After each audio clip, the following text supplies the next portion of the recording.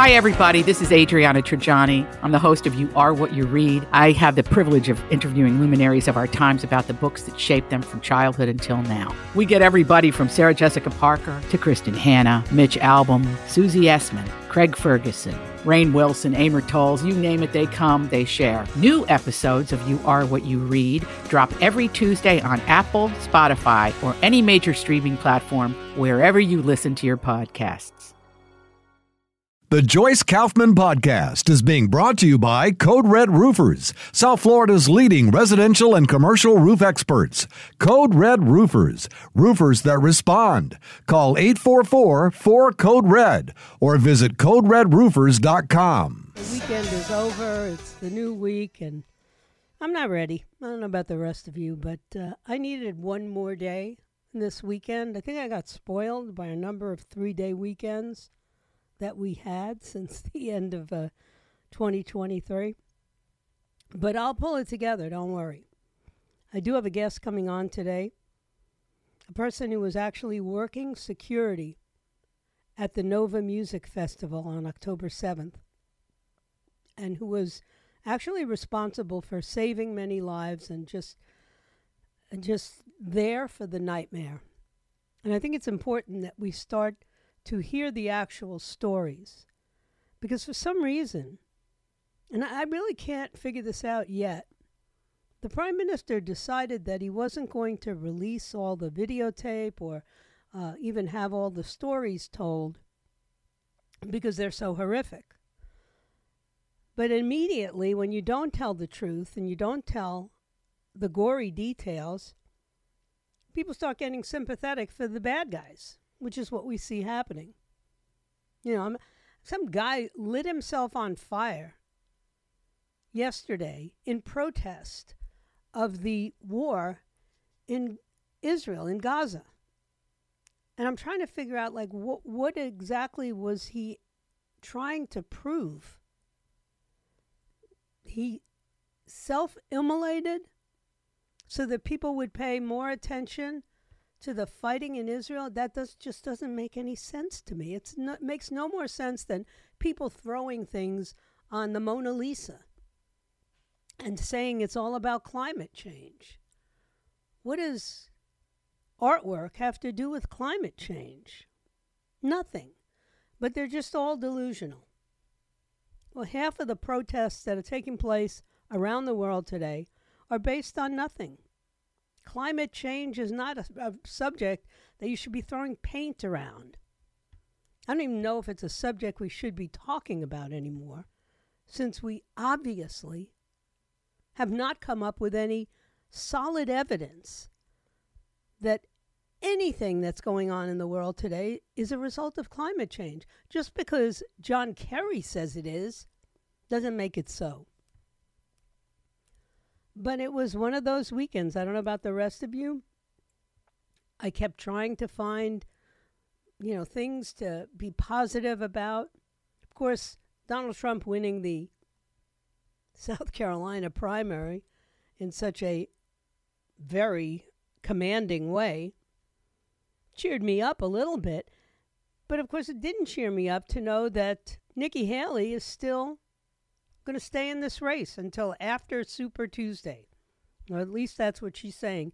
Meanwhile, the biggest donors to her, the Koch brothers, or the Koch, I think is the brothers don't exist anymore, it's just one Koch, pulled all the funding. Said, no, we're not going to be funding her. So what happens when Donald Trump does very well? I'll tell you what happens. The media makes it look like he didn't do very well. And it's such a hard reach for them that they have to get super creative. Now they're saying that his brains are scrambled because he forgot Melania's name. First of all, I haven't seen any evidence at all that that's what happened.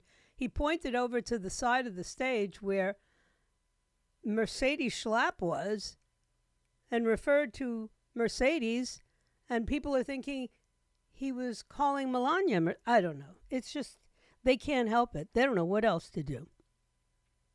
I assure you that Donald Trump did not forget his wife's name. But they don't know what else to do. So now it's, well, how come he hasn't won by as many points as the polls were predicting? You have to be crazy to even ponder that in any seriousness. Okay, because if you win by 24 points or you win by 22 points, should we really be second guessing whether you're a winner or not? They frustrate me because they'll do anything to try and tear this man down. And the more they do it, just the higher he's elevated. No one has ever won that South Carolina primary by this much. No one ever. But the headline, instead of, wow, that was a massive defeat for Nikki Haley in her own state. No. The headline was, but we don't understand because Donald Trump was supposed to win by a lot more. 2, and then they say 2 points. 2 points is a lot more. Difference between like 24 and 26? I mean, I just don't get it. Why is the hatred so front and center with them? I don't really know anything on earth, or anybody certainly on earth, that I could hate all the time that way. You'd at least find something commendable once in a while, or at least admit that there's no point in continuing to badger at someone when it's just causing his supporters to dig in deeper. But they won't give up. They just won't give up. And at some point, it just becomes kind of comical. And you think, boy, I wish I was a writer on like SNL or some comedy show, because they give me all the material I could ever want. But of course, the people writing those shows are left-wing lunatic liberals anyway, so they're not gonna use any of my suggestions. I get it. I really do. It just makes me sad. I'm sure it makes everybody sad. So the hysteria in Europe right now, if you thought it was crazy here, sometimes I have to remind myself it's crazier across the pond. They had a public referendum, and the Parisians themselves, okay, I'm not talking about just the government in France. I'm talking about the actual Parisians, people living in Paris, voted in favor of a huge increase if you want to park your hefty off-road vehicle somewhere. Well, let me also frame that in the total context. Only 6% of eligible voters actually bothered to vote. But they want anybody driving an SUV or other heavyweight vehicles. I don't even consider an SUV a heavyweight vehicle anymore, do you? There's more of them on the road than there is anything else. Well, now, if you want to park in Paris, it'll cost you 18 euros instead of the usual 6 euros. Why? Because you're driving one of these heavyweight vehicles. 6 hours of parking in the center of Paris will cost 225 euros instead of the previous 75 euros. 1.3 million Parisians were called to vote under the slogan, "More or fewer SUVs in Paris." But only 6% of eligible voters even bothered to vote. So about half of them who did vote approved a hike in the parking fees, and almost half voted against it. So there were like 3% of the eligible voters who were able to decide just how much SUV drivers are going to have to pay. This is the insanity in Europe. Coming soon to a city near you. You see, I just don't think Americans are going for this punish the drivers of SUVs stuff. They started with that here probably about 10, 15 years ago, and it just didn't work. Any more than everybody's going to have to get an electric car. Maybe that's true in California, but I look around my community. I look around the entire South Florida area. I drive around here all the time. I can count on one hand any time I go anywhere how many electric vehicles I see. There's just not a lot of them. Sometimes I'll pull into these parking, strip mall parking lots where there'll be 2 charging stations. And half the time I'm wondering, like, who put those charging stations in? This isn't even that kind of a gathering place. There's not that much business or traffic here that you would have 2 electric charging stations. And I've never seen a car parked at them. And I'm talking now a couple of years, since before COVID, they put those in. And I go to this particular, it's right across the street from the church. So I go there at least 2 or 3 times a week, either to the bodega that's there when I want to buy some Spanish items for my groceries, or when I get my hair done. It's in that plaza as well. And I have yet to see an electric vehicle parked in one of those 2 spots charging. So what was the point of that? I have dozens of acquaintances and friends. I wouldn't say I have lots of friends, but I have enough friends to say I'm not without friends. I don't know anybody who owns a fully electric vehicle except one of my kids, my son. That's it.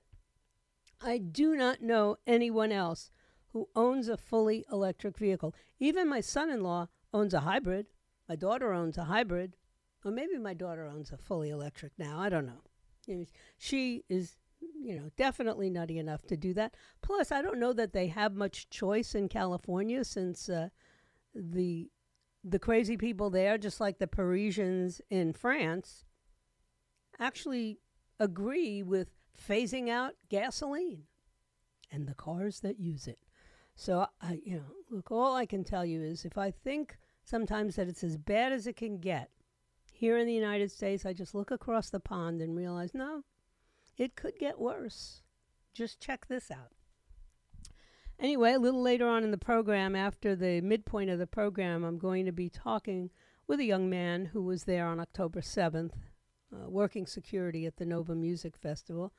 And I think it's important to share these stories.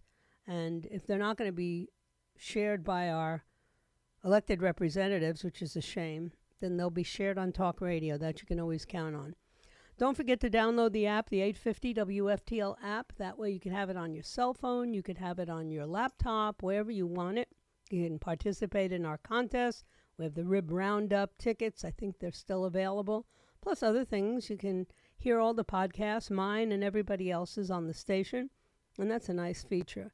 In the meantime, let me take a quick break, and I will be right back. All these crazy alien stories can't be true, can they? Hey, it's Stephen Diener, host of the Unidentified Alien Podcast. And whether you're new to the conversation or have been looking into it for years, you need to check out the fastest growing alien show out there, the Unidentified Alien Podcast, or UAP for short. There's a crazy amount of alien encounter stories out there from all over the world. And the beauty of it is that I bring them all to you and let you decide what you believe. Download and subscribe to UAP on any of the major podcasting platforms. And you can also find it on UAPpodcast.com. So the FTC, which is the Federal Trade Commission, has decided that they don't think it's a good idea to allow Kroger and Albertsons, the 2 supermarkets, to merge. They think that it would drive up grocery prices and hurt the workers. Now, I don't know about the rest of you, but drive up grocery prices? How much higher can they be driven up right now? As a matter of fact, doesn't it make more sense to presume that if you combine 2 large grocery shops, that prices might actually come down? Because you would have, first of all, now granted, you might have less staff, and that's always painful. But really, it should bring prices down, not drive them up. But the FTC and a group of attorneys have sued to block this merger. And, unless you've got enough money to keep fighting, I don't know whether Albertsons or Kroger supermarkets are going to be able to take them on. In a release, the FTC said it issued an administrative complaint and authorized a lawsuit in federal court to stop the acquisition of Albertsons by Kroger's, which would, of course, create one of the largest grocers in the entire country. 9 attorneys general joined the complaint from Arizona, California, D.C., Illinois, Maryland, Nevada, New Mexico, Oregon, and Wyoming. Thank goodness not here in Florida. Kroger's acquisition of Albertsons would lead to additional grocery price hikes for everyday goods, according to Henry Liu, the director of the FTC's Bureau of Competition. Yeah. Do these people not realize that these supermarkets are now competing with Walmart? They're competing with Amazon. They're competing with Costco and BJ's and Sam's Club. I mean, how many more do I have to list before you realize that they better do whatever they can to bring their own costs down? The Kroger-Albertsons agreement has been in a holding pattern for as long as I can remember, at least a year, while they were, scrutinizing the merger. The companies announced it back in, I guess it was fall of 2022. And they kept saying, if we team up, we should be able to compete with the Walmarts and the Costcos and all the rest of it. But no, the FTC wants that not to happen. The Biden administration doesn't like mergers. The Biden administration doesn't like capitalism either.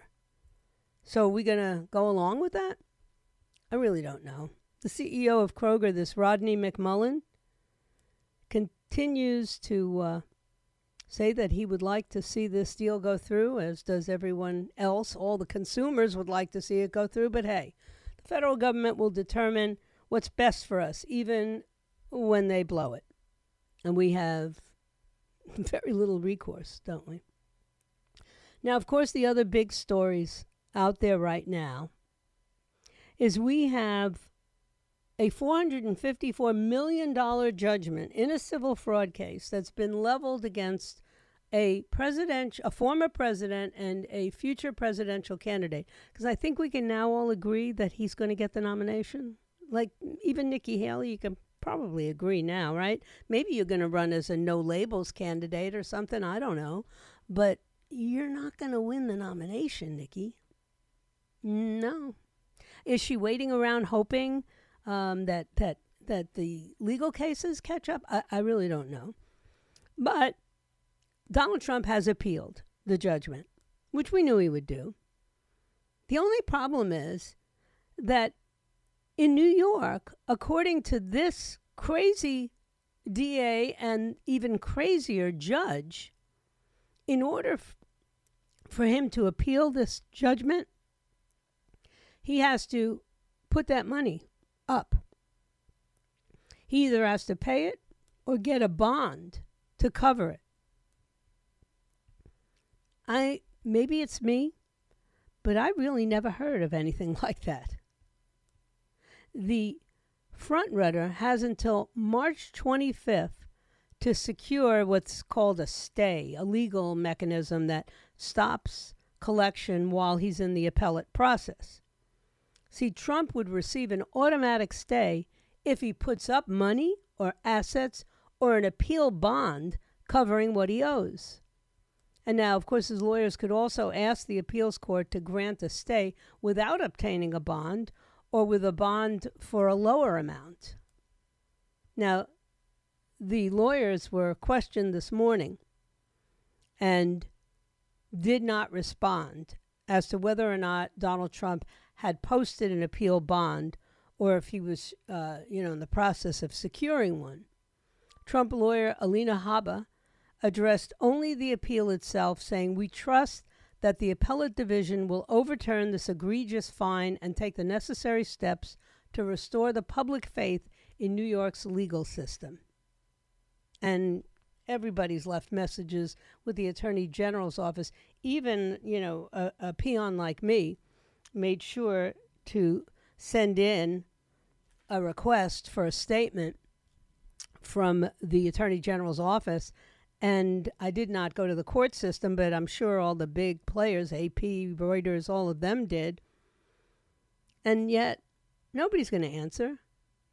Among some of the penalties that were placed on Donald Trump, besides this enormous, ridiculous amount of money, was the Trump Organization's inability to do business.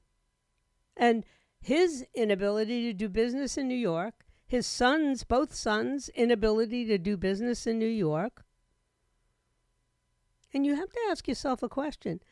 If this ruling holds, if Judge Engeron's ruling forces Donald Trump to give up a pretty substantial chunk of his fortune, $350 million in penalties, but with interest, we're talking $454 million, which will go up $112,000 every day until it's paid. Now, no matter what you believe Donald Trump may have represented or misrepresented in his fortune, I think we can all agree that as of last year, he had about $400 million in cash, and he has tons of properties and other investments. So if Letitia James is planning on taking Trump Tower or any other properties and selling it at pennies on the dollar, the one thing I can tell you she will have succeeded in doing will be in getting Donald Trump reelected. That's all. He's appealing. We'll see what happens. But the idea that this isn't election interference and this isn't the weaponization against a political opponent, I think we can all put that to rest. He's being punished for having a great company, having lots of money, building great buildings, and being a great president. Who's going to ever want to do those things again? Certainly not in New York. All right, let me take a break. As I promised, I'll be coming back with a very special guest in this next segment of the program. Not a cheerful, happy portion of the program, but Din Tesler is my guest, and he is a Nova Music Festival survivor. Stay right where you are. All right, and welcome back. I was reading an article just earlier today about how Prime Minister Netanyahu is just distraught and destroyed over what happened on October 7th, but he wasn't there. My next guest was there. Din Tesler was working at the Supernova Musical Festival when the terrorists struck on October 7th. He was working as a security guard, and he not only survived, but he has had the guts and the presence of mind to come here to America and tell his story. And for that, I want to thank you. How are you, sir? Hello, everyone. My name is Din Tesler. I'm from Cologne in Israel. And thing that you forget to say, it's, first of all, I come into work with my best friend. His name is Bar Cooperstein. Mm-hmm. Unfortunately, he hostage till now. Okay. We became two friends to work, and he hostage, and I'm survived. And this is also the reason that I'm doing speeches and talking about it, because I'm talking not just for me, also for him. Mm-hmm. So it started in 6:30 in the morning. We see rockets in the sky. And that time, the security guard, all of the security guards, were coming back to the party, tell people that they need to leave, and really fast. Mm-hmm. My job was the commander of the gate around the party. So all the emergency exits, it was kind of on me. Mm-hmm. Around, after 20 minutes, around 7 in the morning, when the rockets flew in the sky, the police told me in the radio that I need to open emergency exits. So this is what I did. I told people to follow me, open emergency exits, and start to tell people going left. I take them to the main road, 232 road, and it's between Kibbutz Be'eri and between Kibbutz Reim. So I tell them going left to Be'eri. And after a few minutes, from the right, in the road, I see a woman get out from the car, and she catch my arm, and she begging for help. She was bleeding from the head. And that time, till the second, for me, it was just, okay, it's another day with rockets in the sky. But from that second, it feels that it's not just rockets in the sky. I take her on my ATV. I take her to the ambulance. It was 1 minute to drive. I put her in the ambulance and trying to talk with her. What happened? What happened? She's panicked. She's bleeding. She's crying. She's not talking too much. And the second they put her in the ambulance, he just looked at me and told me that terrorists attacked them and maybe a mile or two near to the party. After that, the paramedics say a lot of injuries coming. And me and my best friend, we're driving. I'm an ATV. He is an ATV. We're driving back to the road, and we see a lot injured people that getting shot. And we start to do a tourniquet. And how my friend did it, it was amazing. We take branches from the ground. We take shirts that we found, and we just start help people how much we can. And this is what we're doing for almost 2 hours, that we're just trying to help the other people. After that, the call from the police was that we need to open another emergency exit. This is what we're doing. And we tell people, keep running straight, keep running straight. We tell them the direction they need to run. We see how everyone is running, but we see a small group that don't running, landing on the ground. Me and my friend in that time, we've been in the same ATV. Bar is driving, I next to him.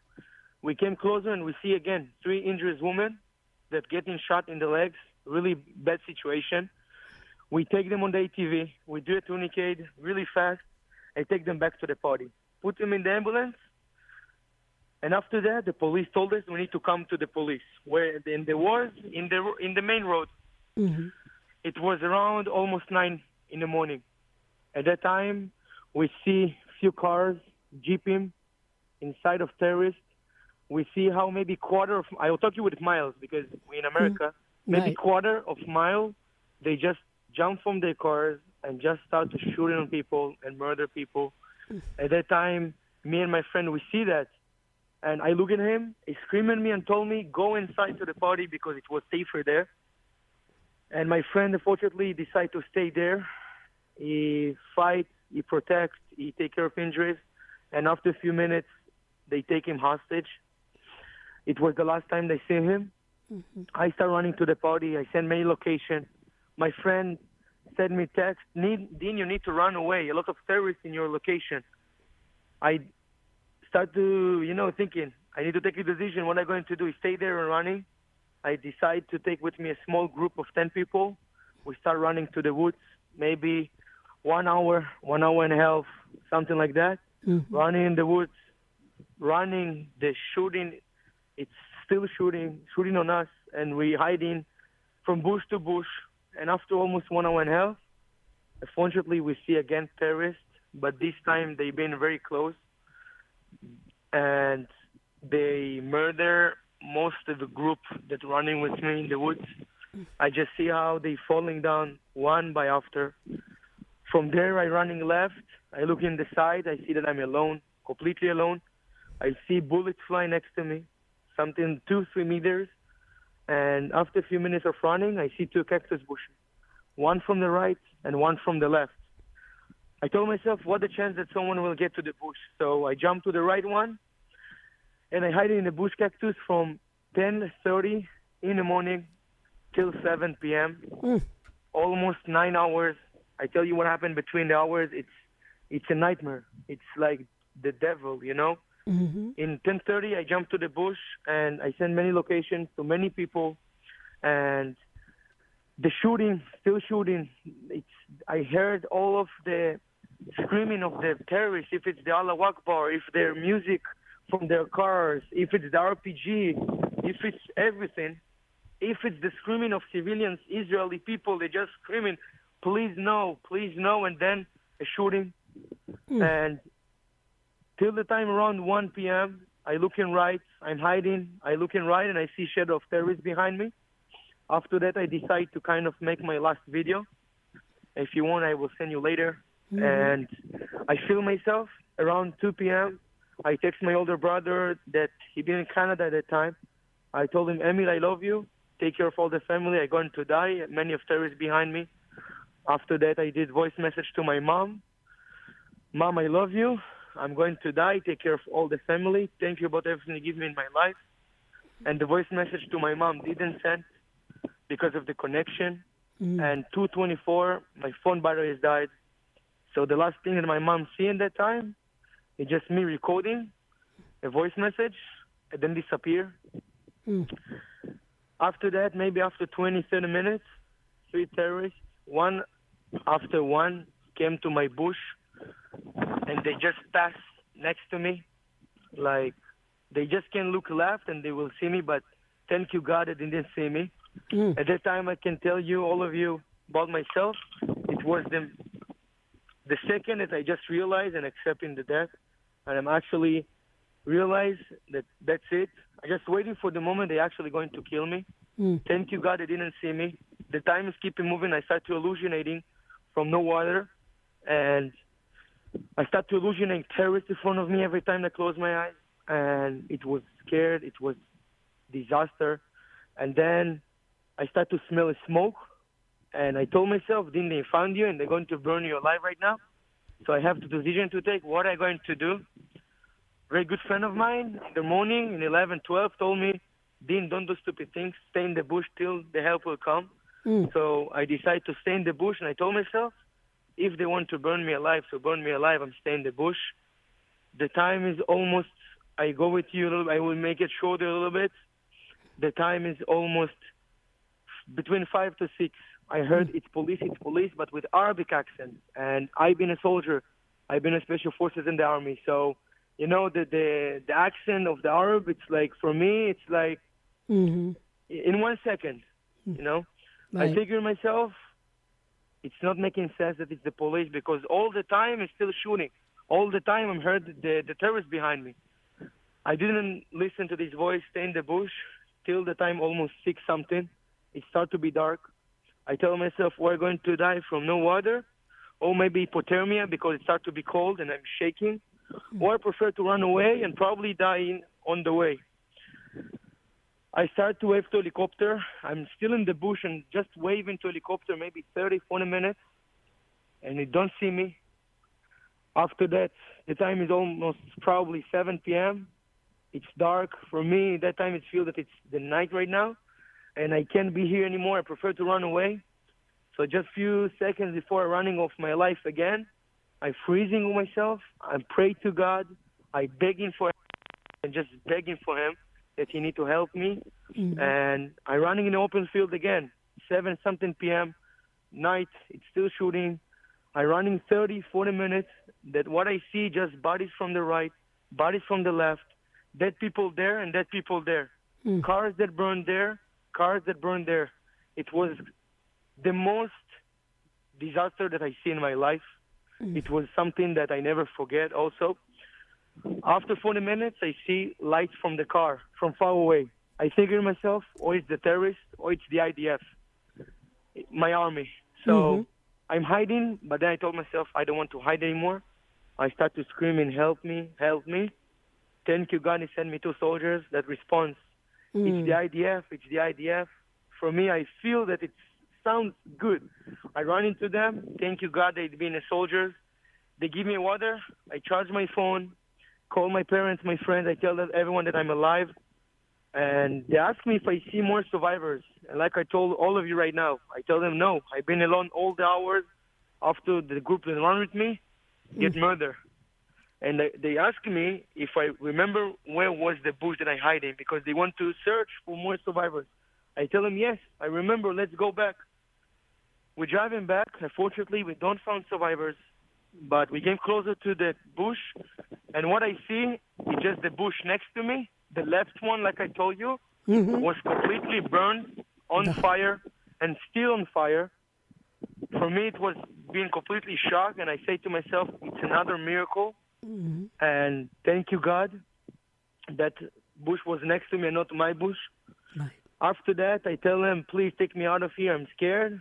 They get me out from the roots around 8 something p.m., 14 hours after everything started. They put me in a gas station, and there I see many soldiers. I start to feel safe. I told myself, okay, I'm survived. And then 2 brothers of my best friend called me with stress and nervous and told me, Dean, where's Bar? Where's Bar? And I told him, I don't know. I just get out from the woods. His younger brother is 17 years old. He sent me a video. that you see my best friend inside room with the hand behind the back with more hostages inside Gaza. And I just started crying of my life and just crying. Even didn't realize what happened to me and my best friend is hostage. And the way that he found out, his younger brother just called in Telegram and found video that he see how his brother hostage. And if you want, I will send it to you later. Yeah. Just tell me. Yes. And I didn't even finish to cry. Rockets in the sky again. I'm hiding again. After that, they take me to the hospital where my parents waited for me for many hours. Something about my mom. My mom, she never run. Like, my mom, she not kind of the woman that's running. She have a few problems. But the second that I get out from the car, she just run to me and hug me like she never hugged, like, in my life. We're crying outside of the hospital. Say thank you, God, that he saved me. Crying on my friend at hostage. And after that, it take me home.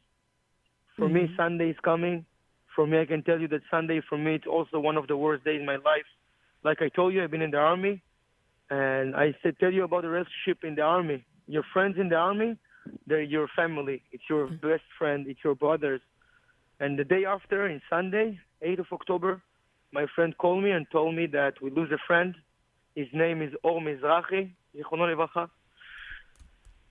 One of my best friends in my team died in October 7th when he was in the base Kerem Shalom in the south that's getting attacked by terrorists. My friend, he was kind of the soul of the team. He was the heart. He really one of my best friends. I miss him a lot. I'm crying in that day a lot. After that call, it was another call that my commander died, Eyal Klein, Zichrono Levacha. And it was the first day, I can tell you it was disaster. Just calls, or I knew that someone or dead, or I knew that a friend that's hostage, or another one that's not found. And this was my first days. After a few days, I decided to go to Israeli news. I go and share my story in front of all of Israel. And in middle of November, I fly to New York. I'm flying with two brothers of my friend. We've been in New York. I've been with them in a week. They coming back. I decide to stay in the States. So I've been in November, December, a little bit of January. And I've been in New York, Miami, and I make more than 50 speeches for the Jewish communities. I did it by myself. And now I am in Miami again, doing the same thing. But right now, not just with the Jewish community. And I think that it needs to come to everyone. For me, it doesn't matter also if you're Jewish, Christian, Muslim. For me, to be a good person, it's the most important thing. So now I'm here talking with you. And telling your story. Yes, you've got to tell the story because we've been sheltered. They didn't want us to know all the details. And it's important that we know this. I think they should show the videotapes and they should have people like you telling the story so that the world stops being sympathetic to the terrorists who did this unspeakable hell that was done at that music festival and at those kibbutzes. So I'm very pleased that you have the courage through your pain to give your testimony. And you will be coming to my church soon to be speaking as well. And I think everybody needs to hear the story firsthand. Din, thank you so much for your courage. Thank you, all of you. And thank you very much. All right. We'll be talking again. And if you don't hear from the actual survivors and you don't know the real story, then you can be confused. And that's why Din's in town. And he's going to be telling his story, including at my church. Stay right where you are. I'm going to take a final break, and I'll be back to end the show. The Joyce Kaufman Podcast has been brought to you by Code Red Roofers, South Florida's leading residential and commercial roof experts. Code Red Roofers, roofers that respond. Call 844-4-CODE-RED or visit CodeRedRoofers.com.